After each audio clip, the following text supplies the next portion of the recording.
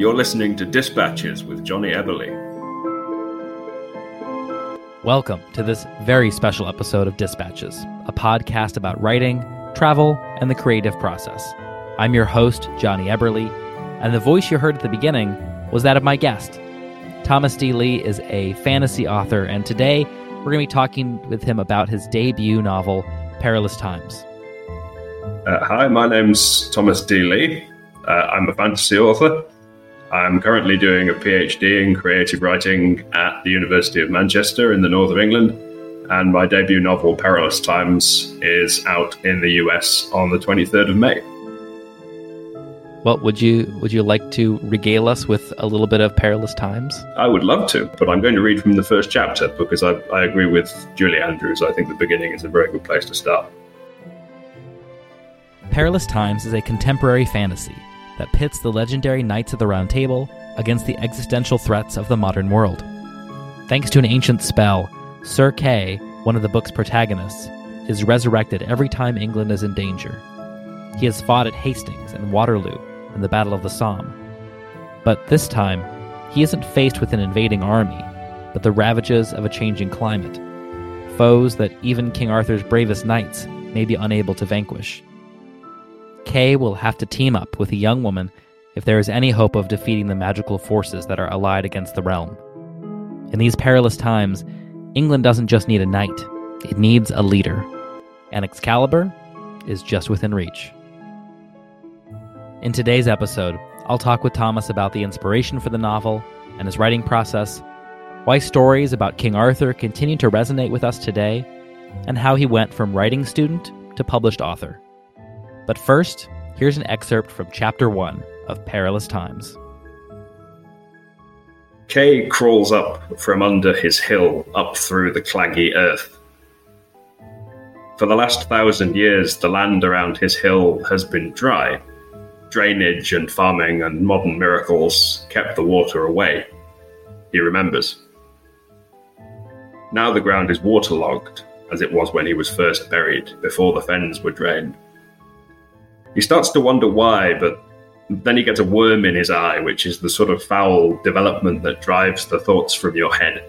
He makes a small, disgusted sound and wipes the worm away.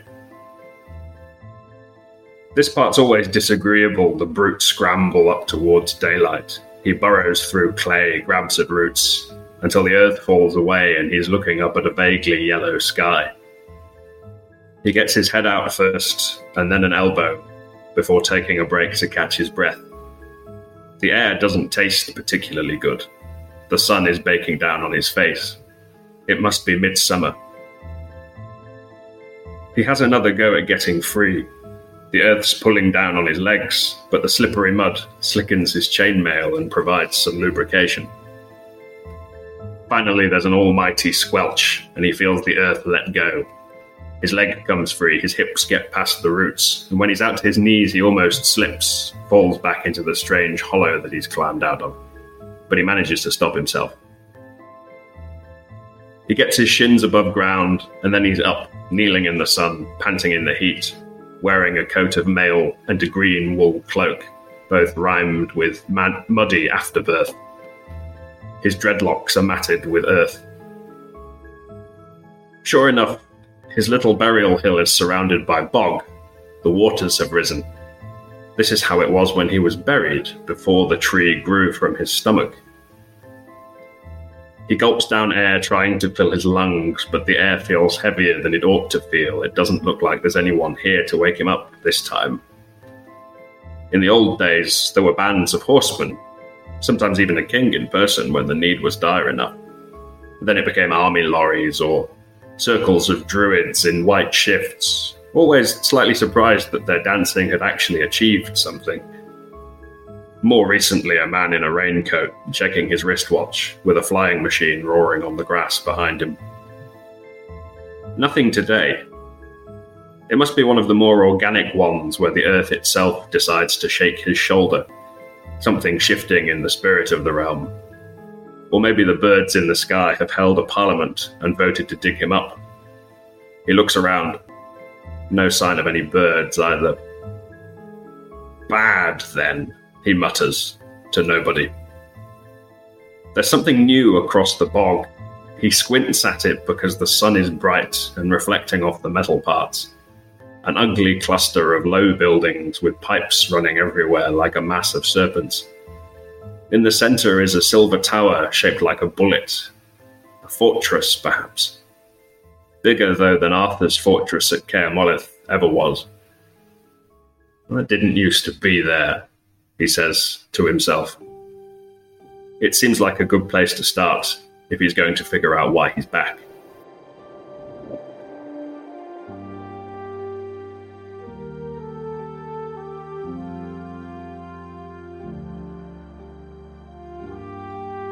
Thomas and I go way back. How far back, you may ask? Well, I'll let him tell it.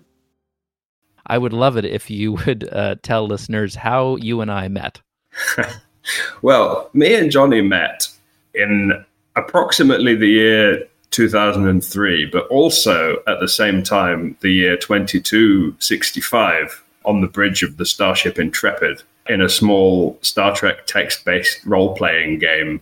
And back in the day, there were all sorts of little places where you could go and pretend to be a Vulcan or a Klingon if you wanted to. And me and Johnny were both on the senior staff of the Starship Intrepid, exploring the galaxy and fighting Klingons. And eventually I ended up commanding the Starship Intrepid, which, I always want to put Starship Captain on my CV when I do literary events, but I think it would just confuse people, really. But Johnny was our very capable doctor and medical officer, and so he was the bones to my Kirk, and we explored the galaxy together for about, 5 or 10 years before sort of the Intrepid finally got mothballed, and we had to get normal jobs and not pretend to be Starfleet officers anymore, which was a great shame. It is. I don't know if I'll ever top that in my life or career. But we aren't here to talk about that. We're here to talk about fantasy. We're here to talk about Perilous Times. Let's go back to the beginning. At the risk of making a Star Trek pun, would you tell me about the genesis of this idea? So I think I've always, at some level, had King Arthur on the back of my mind. Although I kind of forgot that. And recently, when I was sorting through some papers in my old childhood bedroom, I found a drawing of an Arthurian knight that I didn't remember making. And it wasn't a very good drawing, but I obviously already wanted to tell stories about Arthurian knights. I just didn't really know what those stories were. And then fast forward to about 2016, after I'd been to university and everything, and the Brexit vote happened in the UK, which people of my generation were broadly unhappy with and annoyed by, because we felt like we were being cut off from the European community and all the rest of it. And there was a great sense of the country being mismanaged, and people joking on Twitter about now might be the time for King Arthur to come back and fulfill the ancient prophecy of returning in times of peril. And I thought that was very funny. And I myself had the thought of it would be great if there was some kind of magical solution to this problem, because that would stop us from having to actually do any hard work in the present to solve the problem if King Arthur would just come back magically and make everything better. And that was the sort of kernel around which the novel was built, because I thought it was an inherently funny idea about King Arthur and his knights coming back. And I instantly had the very strong sense that it wouldn't help and that they wouldn't be very good at it, and that there was something quite comical about that ancient warriors coming back with a sword and shield is actually useless in a funny way.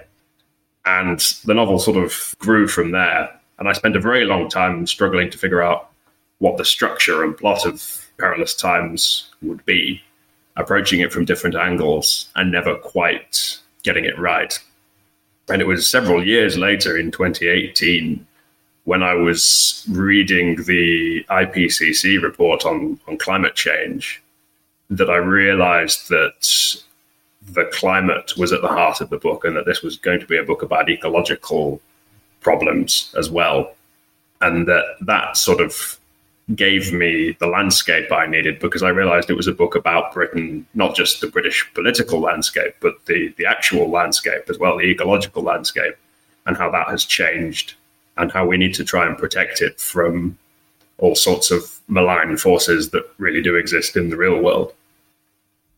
I find it so fascinating that you're using fantasy as a vehicle to deal with this real-world problem with climate change.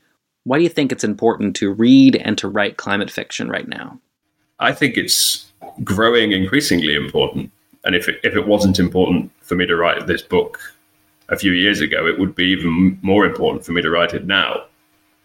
Because the problems that we're facing as a species, as a civilization, aren't being solved. We're not really taking the action we need to take to protect our home. There's a huge debate to be had about whether fiction has the power to change anything politically, and I'm not sure whether it does or not. I think its main function might be to entertain rather than to influence anybody, because broadly the sort of person who picks up a book like Perilous Times probably already agrees with me and isn't really going to have their opinion challenged by it. But maybe there'll be one or two people who feel differently about the importance of climate breakdown by the time they finish reading it.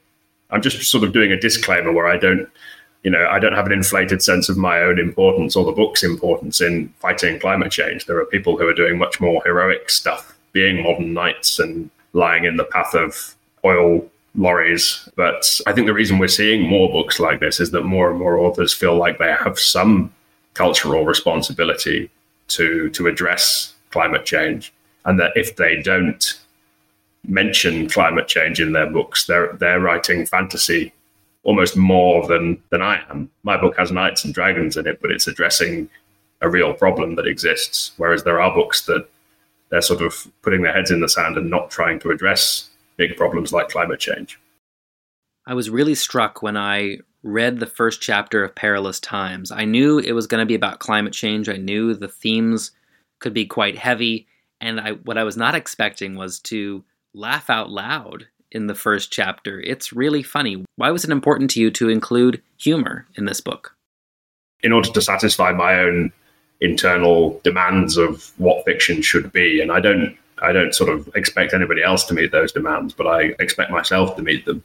It needs to be funny and serious, and it needs to deal with serious issues in a way that's not boring, in a way that's thoughtful and funny at the same time.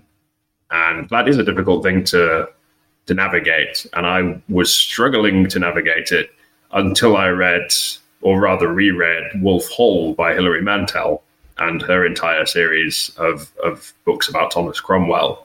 And they've got this brilliant dry humor to them, but they're written in this extremely thoughtful and contemplative style. And it was only once I reread Wolf Hall that I started a brand new draft of Perilous Times, which I think at first was just saved as contemplative draft or something like that. And then that became the book, and I kept writing. And it was the first time I'd ever really just started a blank new document and started writing, and it completely snowballed and turned into a finished novel.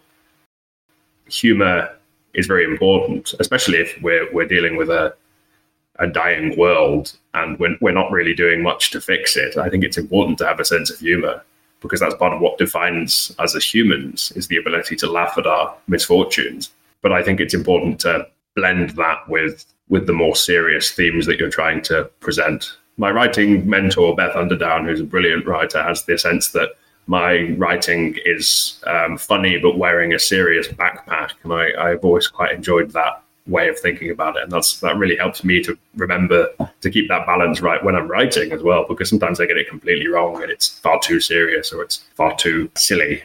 The scales need to be roughly in balance, I think. So I find it's interesting that you've written this fantasy novel. I know, fantasy has some baggage, obviously, of white saviorism, colonialism, toxic masculinity. How did you navigate that? Because you've written a beautifully inclusive book with a multicultural cast of characters. How did you approach that? With a sledgehammer, really, and with great glee. There's quite a few authors nowadays who are doing that, and I encourage it.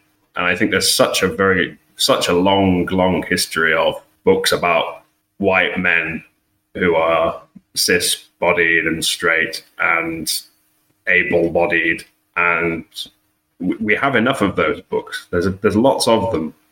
People can go to the library and get them out if they want to read books like that. And I just enjoyed writing a book that was a bit more diverse and representative. So I used to work at a high school in Greater Manchester where there was a young Muslim student who was a voracious reader, and she would always be in the library at lunchtime and break, where I had sort of library duty as a teaching assistant. And she read all sorts of fantasy books, which she really enjoyed. But one day she just sort of looked up at me with a very sad face and says, none of these books have any Muslim girls in them. And I felt this very strong urge to correct that if I ever had the chance. And that is the reason why one of this book's protagonists, Mariam, is a Muslim woman, because Britain in particular has a huge Muslim population, and Manchester is a city with lots of Muslim people living here, and they're welcomed as as part of the community. It's about time we celebrated that in fiction. And I wanted to make a point as well that Britain has not been a historically white place. And there's a lot of debate about this. I remember a while ago there was a museum that had a depiction of a black Roman soldier. And there was all sorts of controversy about it, despite the fact that the Roman Empire was an enormously multicultural institution and that we have physical evidence. And we know for a fact that there were Roman soldiers garrisoned in Britain who were from all corners of the empire. And that's the point I was trying to make with Kay, who in my version is black. And I envision him, if they ever make a film or TV production, I will insist on it being Idris Elba playing Kay. The point I was trying to make there is that there were black people in Britain in the 6th century, which is the sort of post-Roman period in which Arthur was supposed to have existed, if he ever existed at all. Changing gears a little bit, I'm curious about the actual publication process. You've been in the midst of this, of actually getting this book from draft to something people can buy. But how has that been for you? It's sort of like having a tour of Willy Wonka's chocolate factory, in that you don't know what the next room looks like until you're actually through the door and somebody says, and this is what the editing part looks like. And then you get a very brief introduction to that. And all of these people, editors and agents who are wonderful and do very good jobs, sometimes forget that debut authors haven't been through that room before. And you kind of have to figure it out by yourself and come to your own conclusions about, I guess it works like this. But it's been, I'm very, very lucky. I'm very, very privileged to have the editors that I do and the agent that I do. And I've had a comparatively easy ride compared to a lot of people. There's people who I was on the MA program with here at Manchester who've written absolutely incredible books and don't have an agent yet. And I don't understand why my book got picked up and theirs didn't. And sometimes it just comes down to weird marketing trends. Don't get me wrong, I think I've written a very good book, but it's amazing to me how the industry works and how it makes its decisions. But it has decided to pick up my book and turn it into a hardback debut that's getting a lot of press and buzz on social media, and I'm very, very grateful for that. Yeah, that's interesting. Trying to pick apart and guess maybe at what the business of publishing is, because clearly it is a business. They have to make money. They have to know what's going to sell before they buy something. So, and I guess it's up to us to write the best thing that hopefully arrives at the right time for the marketing machine to pick up, right? Absolutely. And it's impossible to predict that. If you write from a place of thinking what's hot right now, what's trending, I should write something like that. By the time you've finished the book, that will not be trending anymore and you'll have missed the bus. So the best advice, I think, is to write what you want to write, because you have no control over what's trending and what's not. So you might as well write what you want to write in the hope that it might be trending by the time you've finished it. There's a slim chance that it will be. If you really want to write something about werewolves and somebody tells you, that's not really selling at the moment, you should ignore them and write it anyway, because by the time you've finished, maybe werewolves will be having a renaissance. We're not Merlin and we can't see the future, so we have to just keep trudging away like confused knights and doing the best we can in the moment. I like that answer. That's very good. And that also jumps ahead to my next question, which was if you had any advice for aspiring writers. Write as much as you can and practice as much as you can with the hours that are available to you, but also look after yourself, because it's a really punishing job. Some people who've never written a book seem to have the idea that writers live an easy life, and we really don't. It takes a lot of heart and a lot of effort and determination to even finish a book, let alone dealing with everything that comes afterwards. there's this myth of the struggling artist and the starving artist who lives in a garret somewhere and lives off absinthe and cigarettes and never eats anything and is just constantly crouched over the typewriter, kind of wild-eyed, writing something. And you don't want to live like that because you won't be happy and you also won't produce any good work. So the first thing you should do if you want to be a writer is look after yourself. And then you should try and write as much as you can. And in terms of practical advice, I find that weekly deadlines, weekly word count targets are what got me through the first draft of Perilous Times. Just writing things on the calendar and writing about 4,000 words a week was what I did during the first draft. Well, all that writing paid off because Perilous Times is out now. Once listeners have finished this episode, run to their local independent bookstore, bought it, and torn through it from cover to cover, what should they read next? Because there are a lot of Arthurian retellings being published right now. Absolutely. Well, in the spirit of the Round Table, I feel like all Arthurian books should be equally promoted. One of the really nice things about King Arthur is that he is in the public domain, and everybody is doing rewritings of King Arthur, and they always have done. But at the moment, there's this enormous explosion of queer Arthurian stuff happening, and it's just absolutely wonderful. I'm reading a book called The Winter Knight by Jez Battis at the moment, and I'm having so much fun reading that. It's about an autistic young knight called Gawain living in Vancouver and just trying to get through his degree. And Morgan Le Fay is the dean of the university, and there's Valkyries flying around, and it's enormous fun. And there's a young adult book called Gwen and Art Are Not in Love, which is by Lex Croucher, who's very well known on YouTube, and I'm looking forward to picking up a copy of that as well. Those are great recommendations, and you can find the links to those books as well as a link to buy Perilous Times in the show notes. Well, we're just about out of time, but before we wrap up, do you have any questions you want to ask me? Kind of flip the script. Yeah, sure. Interview the interviewer.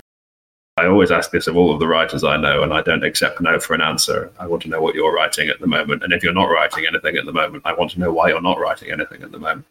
It's a good question. Too many things. I am always distracted by the next shiny idea. So I have a novel draft that I have been avoiding editing because I think it's probably very terrible, which I think all first drafts must be. Yes. No, there's no such thing as a good first draft. No, I don't think so. But it's intimidating to even think about how bad it is before I get into that. And that is a historical drama about the Las Vegas Mafia.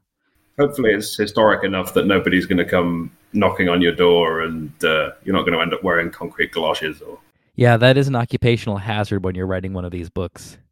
So when I'm not avoiding that book, I'm usually writing short stories. Currently about a floating city on Venus that is sinking, and they're trying to keep it quiet. That sounds good. I'd like to read that. You should send me that Venus story and the gangster story once you've finished writing them.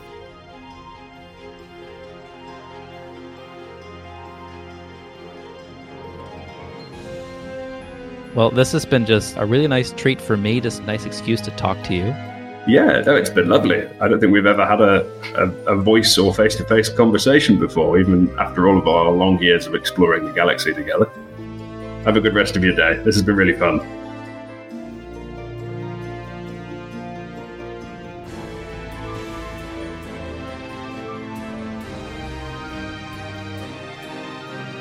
Thanks to Thomas D. Lee for being on the show. You can find Thomas on Twitter, Instagram, and TikTok, or you can cruise over to thomasdleewriter.wordpress.com to learn more about him. Perilous Times is available now wherever books are sold. If you want to order it online, you can find a link in the show notes to my bookshop.org page. I'm a bookshop.org affiliate, so I may earn a small commission if you buy it from that link. If you're curious about how I met Thomas and our shared love of Star Trek, check out the episode right before this one. It's Season 2, Episode 9, A Trek Through the Stars.